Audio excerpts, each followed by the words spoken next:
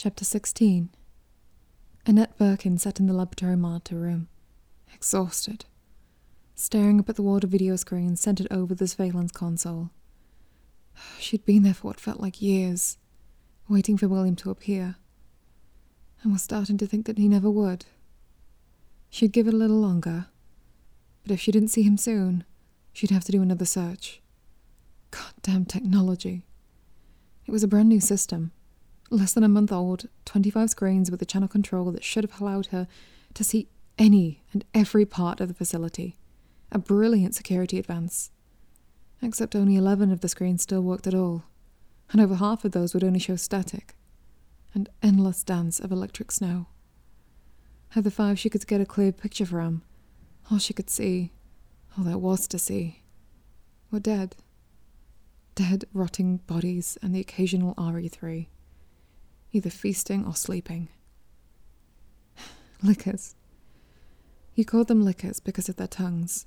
She thought she'd been past the worst of the pain, but the lonely sound of her own voice in the cold, cavernous chamber, and the realization that there would be no answer, and that there would never be an answer again, brought on a fresh, knifing wave of grief. William was gone. He was gone, and she was talking to no one at all. Annette lowered her head to the console, closing her weary eyes. At least there were no more tears. She'd wept an ocean of them in the days since Umbrella had come for the G-virus, but was simply too spent to cry any more. Now there was only pain, interspersed with fits of violent, helpless fury over what Umbrella had done. Another month, maybe 2, and we would have given it to them. We would have turned it over without a fight, and William would have made the executive board, and we would have been happy. Everyone would have been happy. There was a faint squealing from one of the muted security screens, and it looked up, hoping and dreading all at once. But it was just a licker. 1 floor up in the surgical bay, it had dropped from its ceiling roost to snack on one of the techs, howling stupidly to itself as it ripped into the corpse's guts. The dead man looked like Don Weller, one of the chemical plant go-betweens, but she couldn't tell for certain. He was almost as mutilated as the inhuman-looking RE3 that was eating him. She watched the liquor feed, watched the small screen but didn't really see. Her mind wandered, running over what was left for her to do. She'd already wiped down all the computers and locked in the countdown codes. The lab was ready, and her escape route was secured. But she couldn't finish things until she saw him again. Saw that he was back in the Umbrella facility.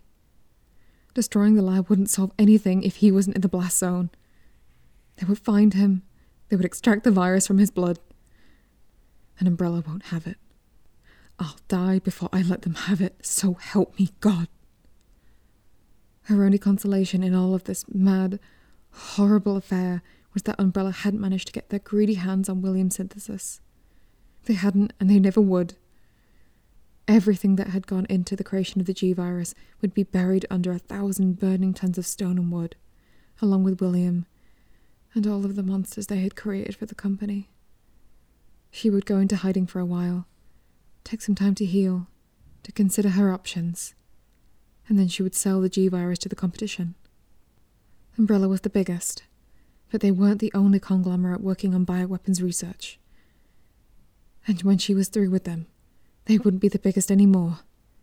It wasn't much of a revenge, but it's all she had left. Except for Sherry. Annette whispered, and the thought of the young daughter made her heart ache. A different pain, but pain nothing less. Since the day Sherry had been born, Annette had meant to spend more time with her, to focus on the child instead of on her part in William's brilliant work. And yet somehow the years had slipped by. William's promotions had kept coming up.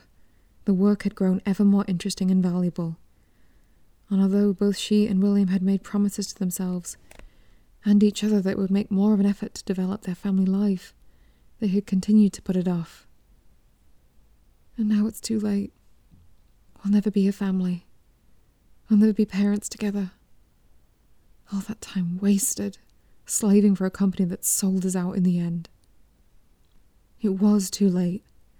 There was no point mourning. There was no point in mourning what could have been. All she could do now was make sure that Umbrella wouldn't get anything else from the Birkin family. And William was gone, and there was still Sherry.